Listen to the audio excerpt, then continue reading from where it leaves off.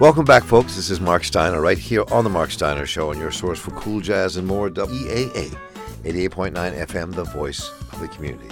As you know, we are gearing up for the Annapolis Summit this January the 11th, the opening day of the session, and as part of that gearing up for the Annapolis Summit, where we interview the governor, the Speaker of the House, and the President of the Senate live on opening day, we do a series of conversations and articles with our print partner, the Daily Record. The Daily Record prints the stories, we do the conversations on air, and share them together on each other's websites and as well.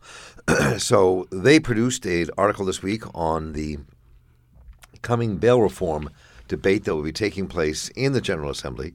There'll be legislation coming up this session that will require judges to assess bail on defendants only as a last resort to ensure their appearance at trial, and only in an amount they can afford. They have to take into account, if it passes, they would have to take into account the income of the defendant and their ability to get back to court. So we're going to wrestle with that this hour with two men who are on opposite sides of this coin to go through the issues.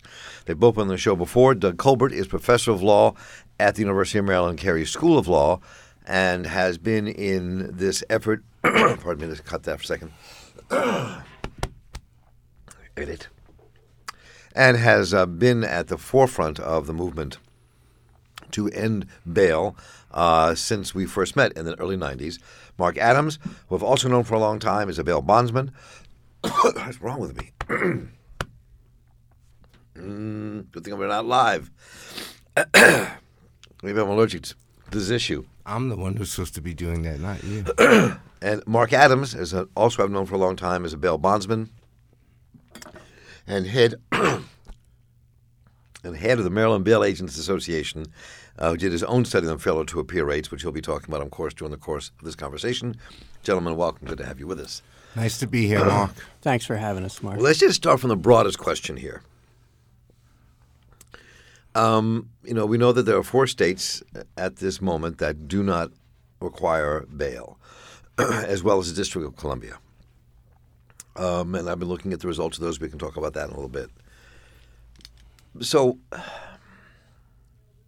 why do we need bail?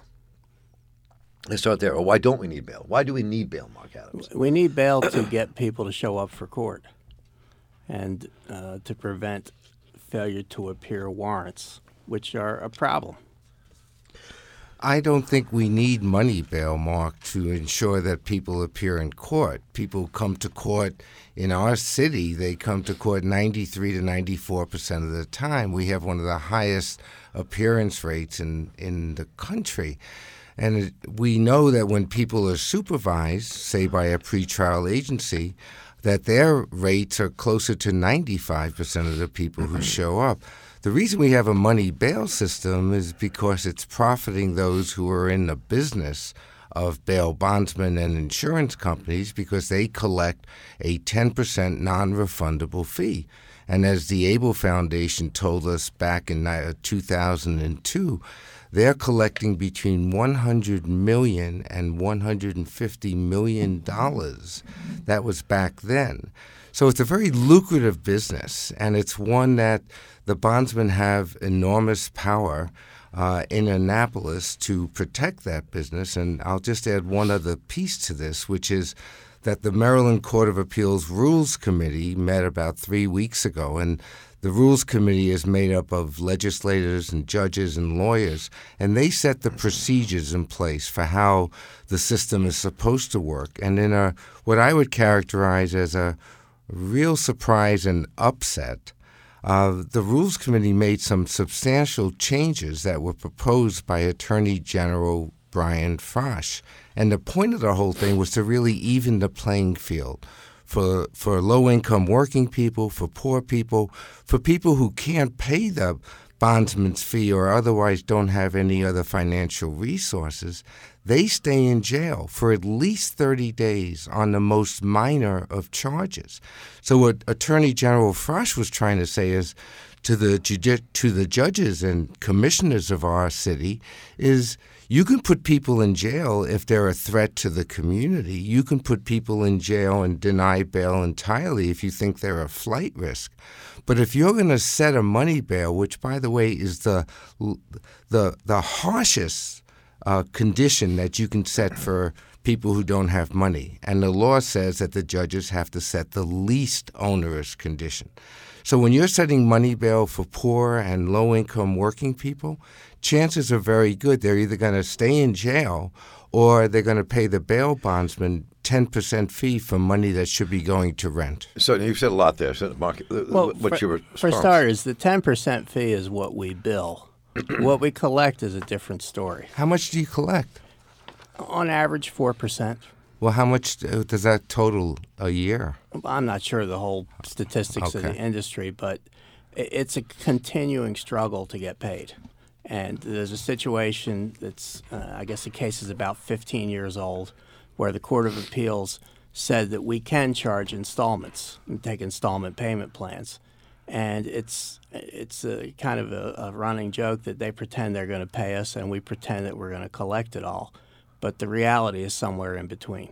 But, Mark, you know, like I know, that it's a very lucrative business. I mean, there is so much money that's collected from people who both work hard for that money and other people who stretch themselves, because no one wants to stay in jail before trial when they're presumed innocent and when the law says they're entitled to release either on recognizance or on the least onerous condition, which certainly you have to start with non-financial when you're talking about people who don't have very much money to begin with. But the reality is, with our customers, they tend not to be what I would call criminals as much as they're people who don't show up and don't do what they need to do. And the failure to appear rates for people who do not have bails are higher, and in many cases, they're alarmingly high. In Baltimore City, when people are supervised by a pretrial agency, which, by the way, helps people deal with unemployment, helps people with treatment programs, tries to do the right thing for people while they're waiting for a trial. And these are all people who have not been convicted of a crime. But when pretrial supervisors in our city, it's a 93 to 95% rate of people returning to court. Nationally, Mark, we're only in the high 70% or touching around 80%. So pretrial in our city and throughout the state, those counties that have pretrial, they do extremely well in getting people back to court. It's just that this is a profit-making business, and it's one that has a great deal of support politically. I mean, what the question of the amount of money the bail industry makes, I mean, I've seen anywhere between $150 and $200 and some $million a year statewide. 100 to 150 million, yeah. I've seen to 200, okay. But some studies, but also the Baltimore City is the only place in Maryland that doesn't control its jail and doesn't control its pretrial. It's controlled all by the state. So what? Let's say, for argument's sake, that they ruled in favor of your side, Doug, of the side that says we should do it with bail. What would that mean? What would that do? What would that do to the reality of our criminal justice system, and how would that transform and change things in a positive, or perhaps from your perspective, Mark Adams, a negative side? Well, you're going to get more of what we saw on Pulaski Highway last week, when a man who was released on recognizance. Failed to appear for pretrial, stabbed a man multiple times, a homeless man, with a cane, tried to fight him off with a cane, and killed him. This person probably should have been locked up because he didn't appear for anything he was supposed to appear for, and he'd been terrorizing a neighborhood very close to mine. What was he charged with? Charged with threatening a woman with a knife at a bus stop. That's what he was out on, right. On his own recog right. for doing. Okay, and just want to get clear. When you get the multiple defendants, pretrial doesn't supervise them. I mean, I don't know what your perception of pretrial is, but it doesn't get the job done. Well, in my view, and Bob Weissenkopf has been running the pretrial here in the city, and I work very closely with many of his agents, and they're really quite good. This is work that's coming out of our law clinic at Maryland Law School. So our students represent people, and when they're supervised by the people at pretrial is extremely helpful and does a very good job. But I think the question here, Mark, when you ask what would happen without money bail is two things. First of all, communities would be much safer. You see, because if you've just finished an assault, let's say it's domestic violence, and you're a rich guy, and you just seriously assaulted, let's say it's your girlfriend. Okay, so the bail's $100,000. Well, you'll come up and pay the bondsman $10,000. That's not a big thing for people who have money. But then you're an extreme risk to the woman that you've just beaten. And there's no excuse for why money should decide freedom. On the other hand of the coin, there are people in jail, as we represent, who are there because they can't afford $100 or they can't afford $500 or $1,000. And when you're in jail, you lose jobs. You're away from family. I mean, how does family deal with an adult, with a mom or a dad who's in jail because they don't have $500 to regain their liberty? It's irrational, and it's also discriminating in a very big way against people who don't have. And in the law, we call that a denial of equal protection. We call that a denial of due process. And that's what Brian Frosch, our Attorney General, was saying to the Rules Committee. Like, judges at least must take note, as the law requires. What are your financial resources, sir? How much do you earn a week? And then if you took 1 week's salary, let's say your take home is $250, and you set a bail at $2,500 bond. Well, 1 week's salary is going to make a real big impression on somebody. But what you're suggesting is there should be no bail. I'm saying in the first instance there are, and Mark, when you mentioned 4 states, it is a growing number now. We're up to about 11 states and many more cities that are using risk assessment. And what risk assessment does, objectively, you look at certain factors to see whether somebody is a potential risk to somebody else's safety. You look to see whether they're going to return to court. Right now, our judges, even our best judicial officers, are still making a subjective estimate. And where risk assessment's been used, you combine it with supervision and remand for those who are dangerous. When we come back, we'll continue our conversation about bail in Maryland. Stay with us. Welcome back, folks. This is Mark Steiner, right here on your source for cool jazz and more, WEAA 88.9 FM, the voice of the community. We continue our conversation about the bail bonds industry and whether or not we need one in the state of Maryland. As we march our way to the Annapolis Summit, this is the second in our series of conversations that we partner with the Daily Record, bringing to you the issues we'll be wrestling with in the Maryland General Assembly. Today, we're talking with Doug Colbert, professor of law at the University of Maryland Carey School of Law, and Mark Adams, who's a bail bondsman and head of the Maryland Bail Agents Association. But for responding to what Doug was saying, I mean, what's the other side to that? Well, if I can respond to Doug's thing about risk assessments, that's going to be like a bail schedule, because they take people's data and input it into a computer program or into a computer modeled program, and it has been found by at least one objective study by ProPublica to be biased against African Americans. And in Baltimore City, it's going to be extremely biased because of the situation we had years ago when they called it the arrest-a-thon, when they were indiscriminately locking up African Americans in their communities. One of these risk assessment tools that's very popular uses arrests and not convictions as a criteria for risk. And there's 100,000 people in 1 year who got arrested in Baltimore who shouldn't have been arrested. Those cases have not necessarily been expunged.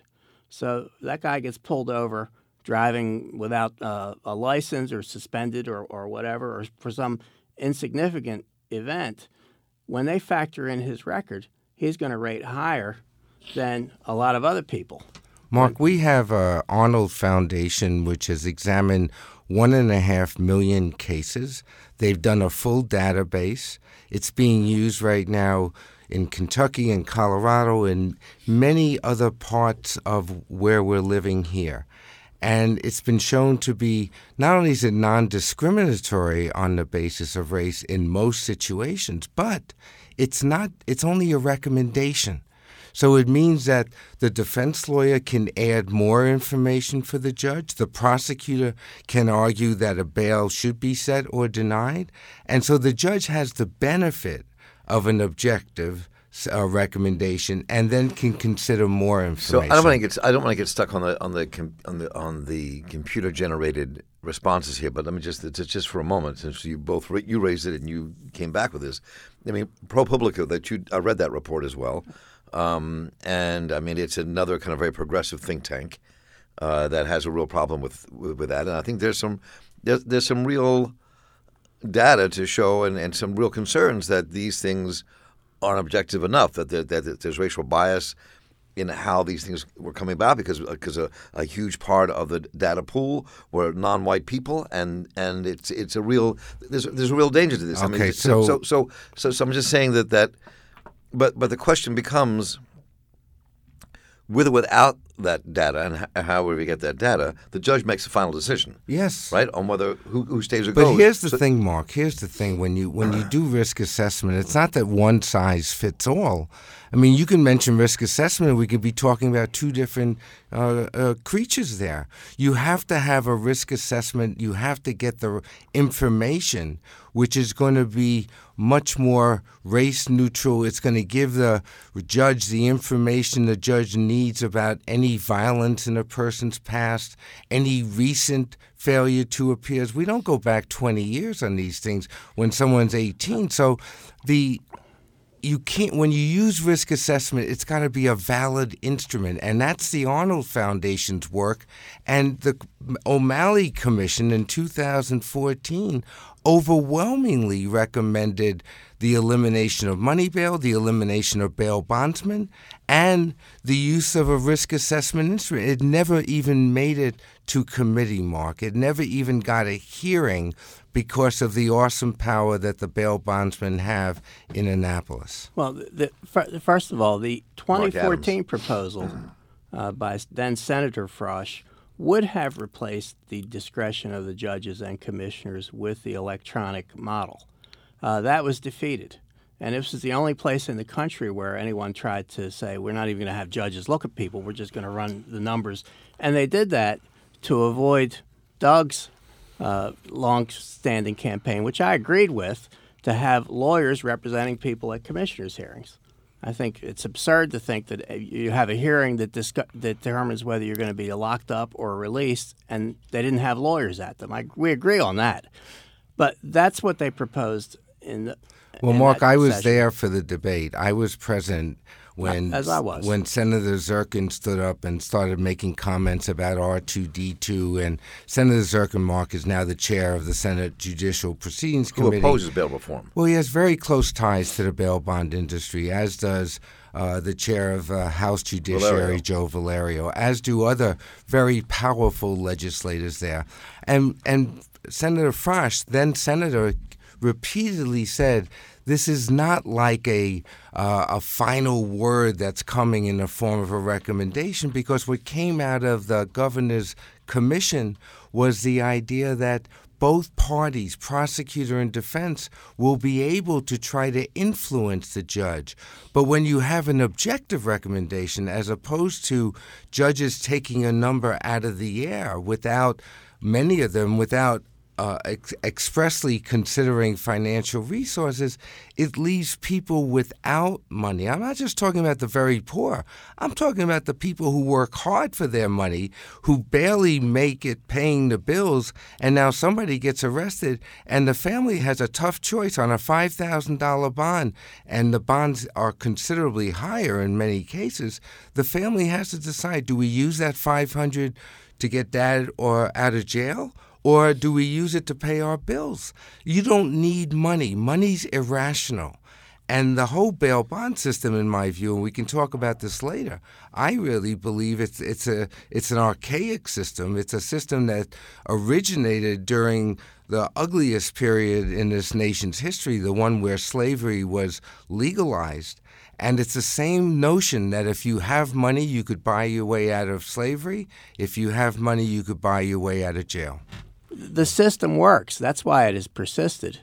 And the alternative systems do not work. Who does it work for, though? Isn't that the question? So what do you mean by this alternative systems don't work? What alternatives? Unsecured property bonds, which is the flavor of the month amongst the judiciary. And unsecured property bonds, I call it the sign then drive program, with apologies to Volkswagen's. You mean the one that the federal system uses? No, the one that they're using around the state now. Right, the unsecured bond. Right. They sign and people promise to come back to court. And 20% of them statewide are not showing up. Well, I'd love to see those numbers. I'm going to send them to you. Yeah, I just finished I'd love the to see computer those. model. So. But the question is, because I've seen other things that say it's a lot different.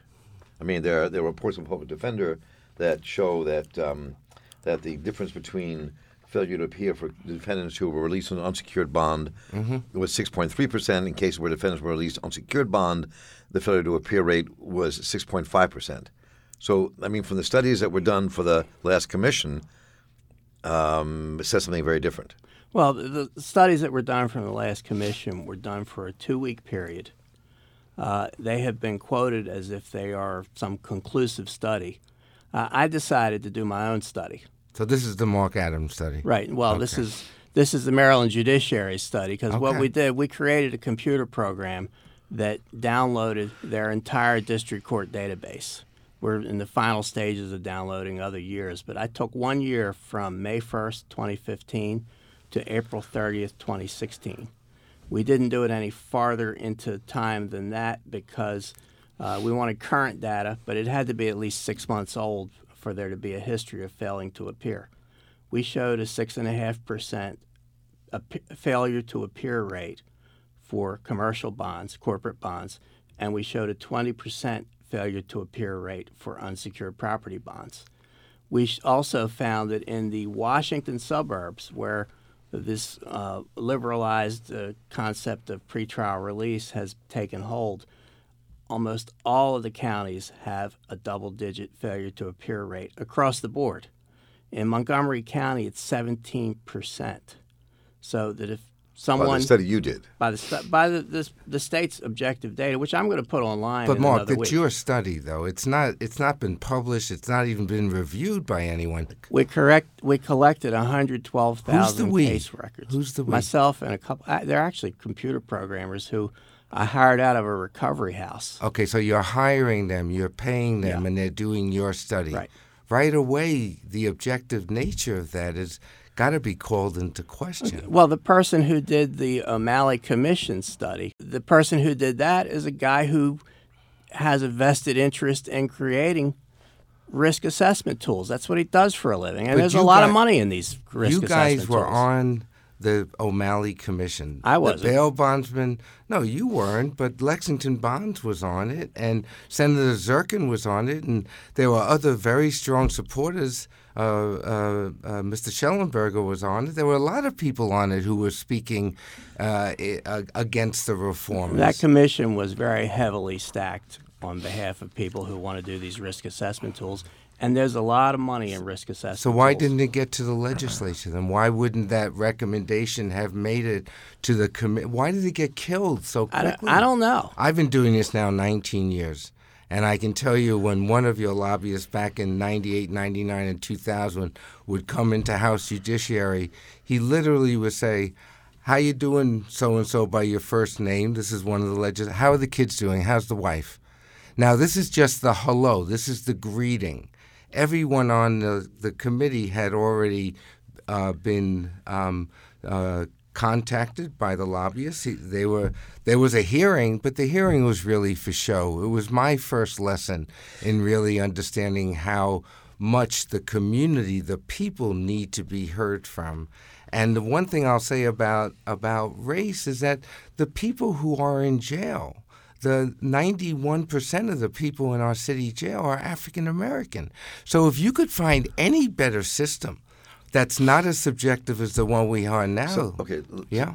Mark. Well, I think the number I got was 85%. Oh no, it's reported every month. I mean, but that's just this is among people who were arrested during that period of time, had charges brought against them, and who were incarcerated.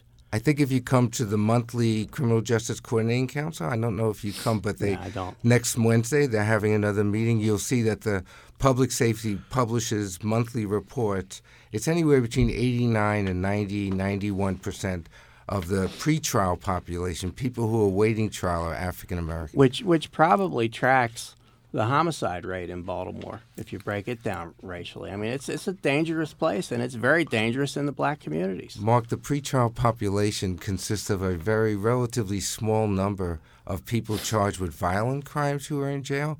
The people who are in jail are a majority of them are nonviolent crimes. They're crimes that are often district court cases, and that's why Attorney General Frost said we can't be continuing a system that's incarcerating people because of their poverty. So folks, you heard Doug Colbert's voice. He's professor of law at the University of Maryland, Carey School of Law. Mark Adams is with us, bail bondsman, head of the Maryland Bail Agents Association, and we are part of our drive to Annapolis Summit. Partnering with our partners, the Daily Record, every week we bring you a different subject that's going to be debated in this coming legislative session. This will be one of the issues when this will come up to abolish money bail in the state of Maryland and in Baltimore City. And one of the things that in the article was really interesting, and let me just make this quote here, and how do you respond to this? Joe Valerio, whose committee in the House this will be heard, was quoted in the Daily Record as saying that bail provides a constitutional middle ground that permits judges leverage to compel defendants to return for trial or remain in jail if they cannot post bond, Valerio said. And then how can you hold people on mere allegations of guilt, he asked. I'm not in favor of getting rid of bonds. So how would you respond to Schellenberg? So you have a United States Supreme Court ruling in Salerno versus United States. Salerno was part of organized crime. If he had gotten out, there was a serious threat of people being killed by the Salerno group. So the Supreme Court said that you can deny people their liberty before trial if the government can show clearly that somebody represents a significant risk to others. What Delegate Valerio is saying is that everyone's entitled to a bail. That doesn't keep the community safe, Mark. You see, this is not just an issue for the defendants or for the accused. It's for the public safety. And if there's one place where money absolutely is irrational, money does not protect people. Okay, so if you're going to be setting a high bail to keep the community safe, and I can make your high bail, the community's no safer. As far as high bails are concerned, if they did away with them, they'd make me happy because I don't like having $250,000 risks in my portfolio. The difference with the high bails is in order to do that bail bond, you have to get 2 or 3 family members to sign. No one's going to just let someone go out on a signature and assume a huge risk. Unless somebody has the money and they can put up their house. So our house is worth X, and they can do it that way. In correct? 8 years in this business, I haven't found a single person who has a house that's worth a large bail. So I'm saying, but that can happen. It can happen, theoretically. Right. It doesn't as a rule, and as almost an exclusive rule. The advantage we have is that when people don't show up, we find them under penalty of losing the money. And we're pretty good. And there's a lot of urban mythology about what bail bondsmen do. And some of the members of our industry kind of feed into this. A lot of times, all it is a question of calling the mother who signed for him and said, ma'am, he didn't show up for court. And then she usually starts cussing about him. And you need to get him to turn himself in. That's what a lot of it, and the state's not going to do that. I mean, the warrant squads tend not to say please and thank you when they show up at people's doors. And if you call the mother and say, look, they're going to come looking for him, you need to get him to turn himself in because this is dangerous. Usually the guy turns himself in. See, one of the things that Mark just said is really worth commenting on. No one's going to let somebody out, who doesn't look like he's a reliable person. So we have to ask ourselves, why are private people, bail bondsmen, insurance company, why are they making the most important decision about protecting people's liberty? And when you look at it, Mark, you have to ask yourself, look at the power that bail bondsmen have. They have more power than police officers. They don't need a warrant to come crashing into my home if I'm a bonded defendant. They don't need to go through the court system if they want to take the bonded defendant and say, you know what, I don't trust you anymore. You're going down to central booking. They have the power to arrest. They have the power to enter homes. The relationship there, Mark, is property. The bondsman treats the bonded defendant, you are now my property. And when you read the contract, it's a contract that I can only say has so many of the elements of the institution of slavery, where the slave owner treated the enslaved person as property. And we're looking today at the year 2016, we're looking at the power of bondsmen to hire what they call bounty hunters or enforcers. And those folks, in some of the companies, you have to weigh, 275 pounds or more to get the job. But these guys are tough, and many of them have prior serious records. And when they come knocking on a door at 4 or 5 in the morning, you're not feeling like you want to open the door, but you have no choice because they can knock the door down.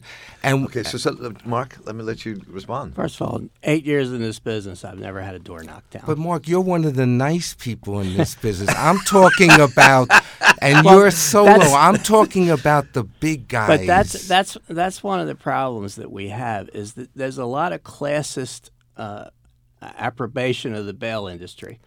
Our people are not necessarily picturesque. And they also tend to be blacker and more blue-collar than other participants in the system. And we're very easy to demonize. And I tell some of our members to knock it off because it doesn't help.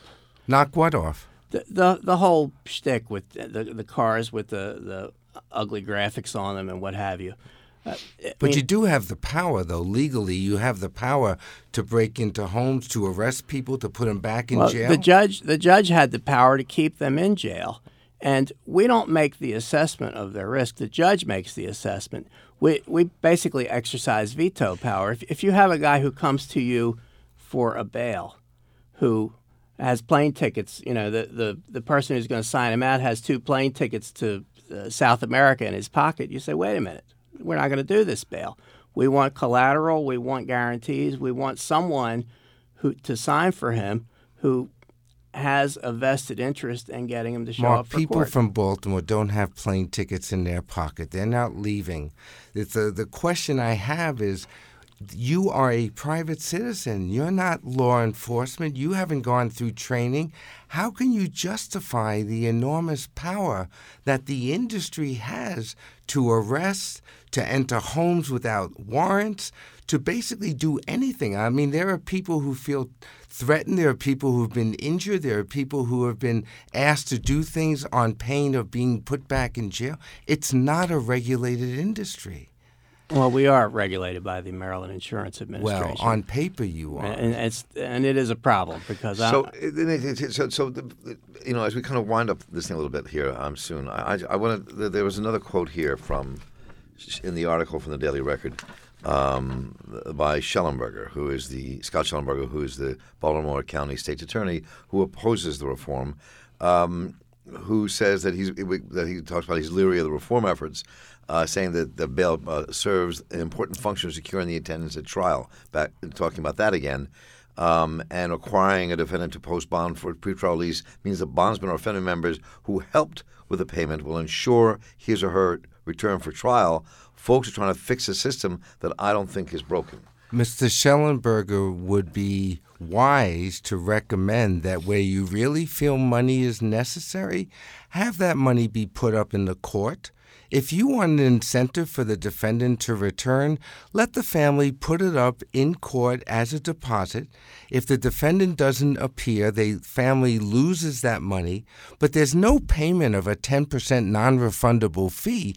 You put the money in court. At the end of the case, the family gets it back. Talk about incentive. I would say to Mr. Schellenberger, advocate for in-court deposits, 10% in court, because then the family gets it back. They don't lose the money by paying a very big fee.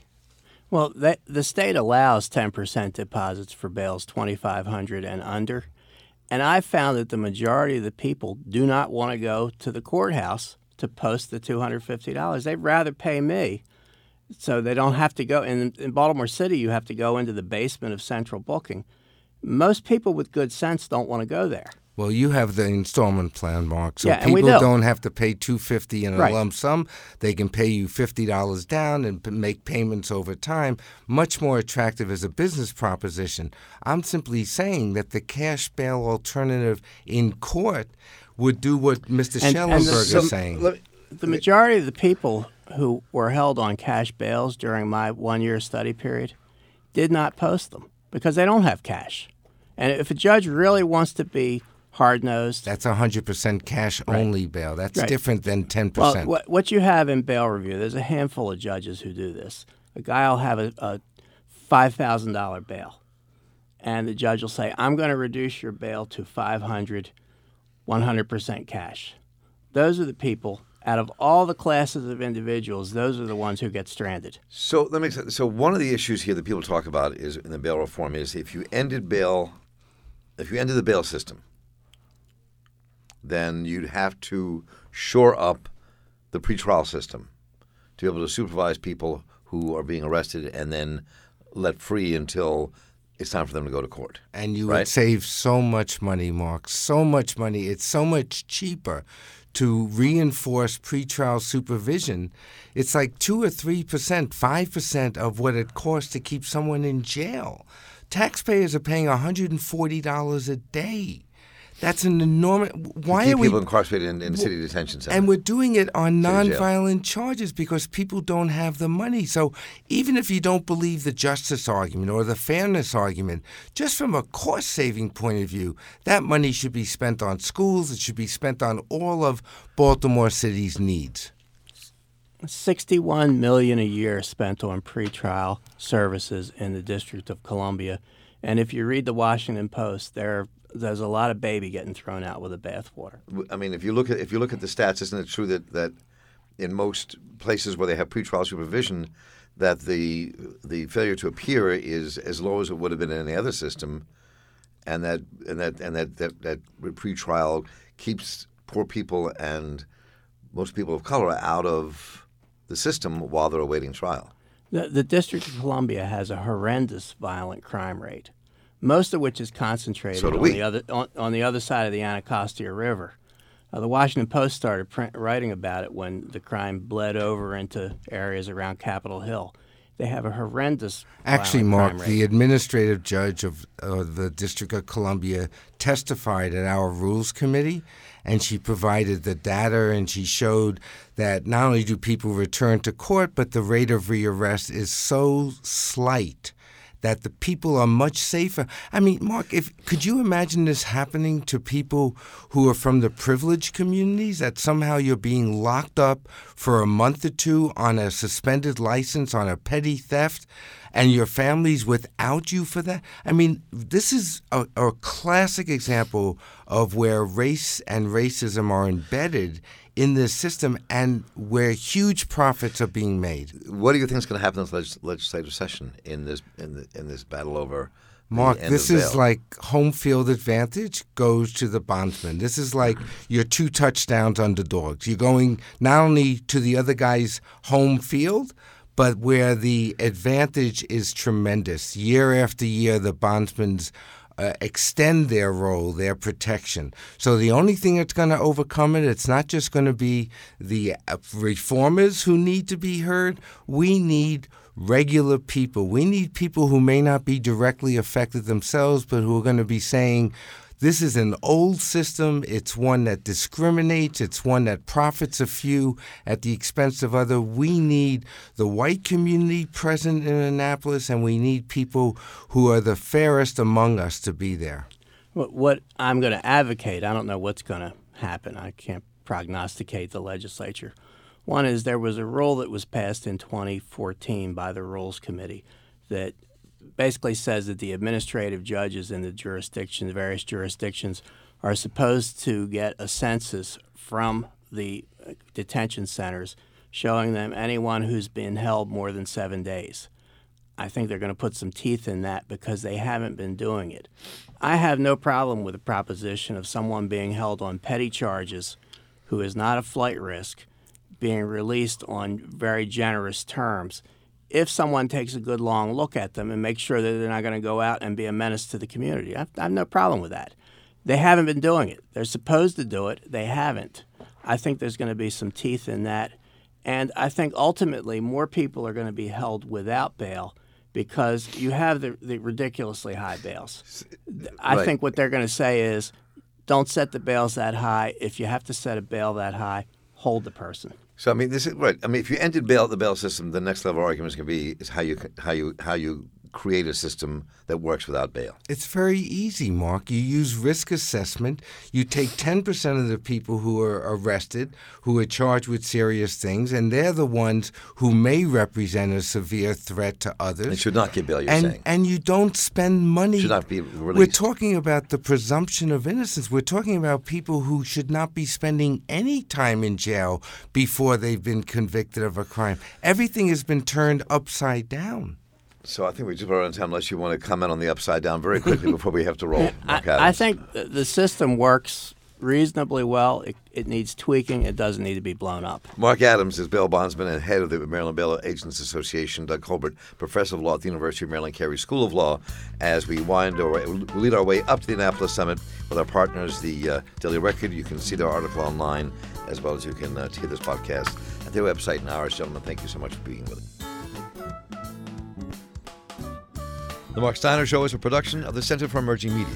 Our senior producer is Mark Gunnery. Our producer is Amani Spence. Our research producer is Calvin Perry. Our new production intern and production assistant, Nadia Bromlikin. Our engineer is Andre Melton.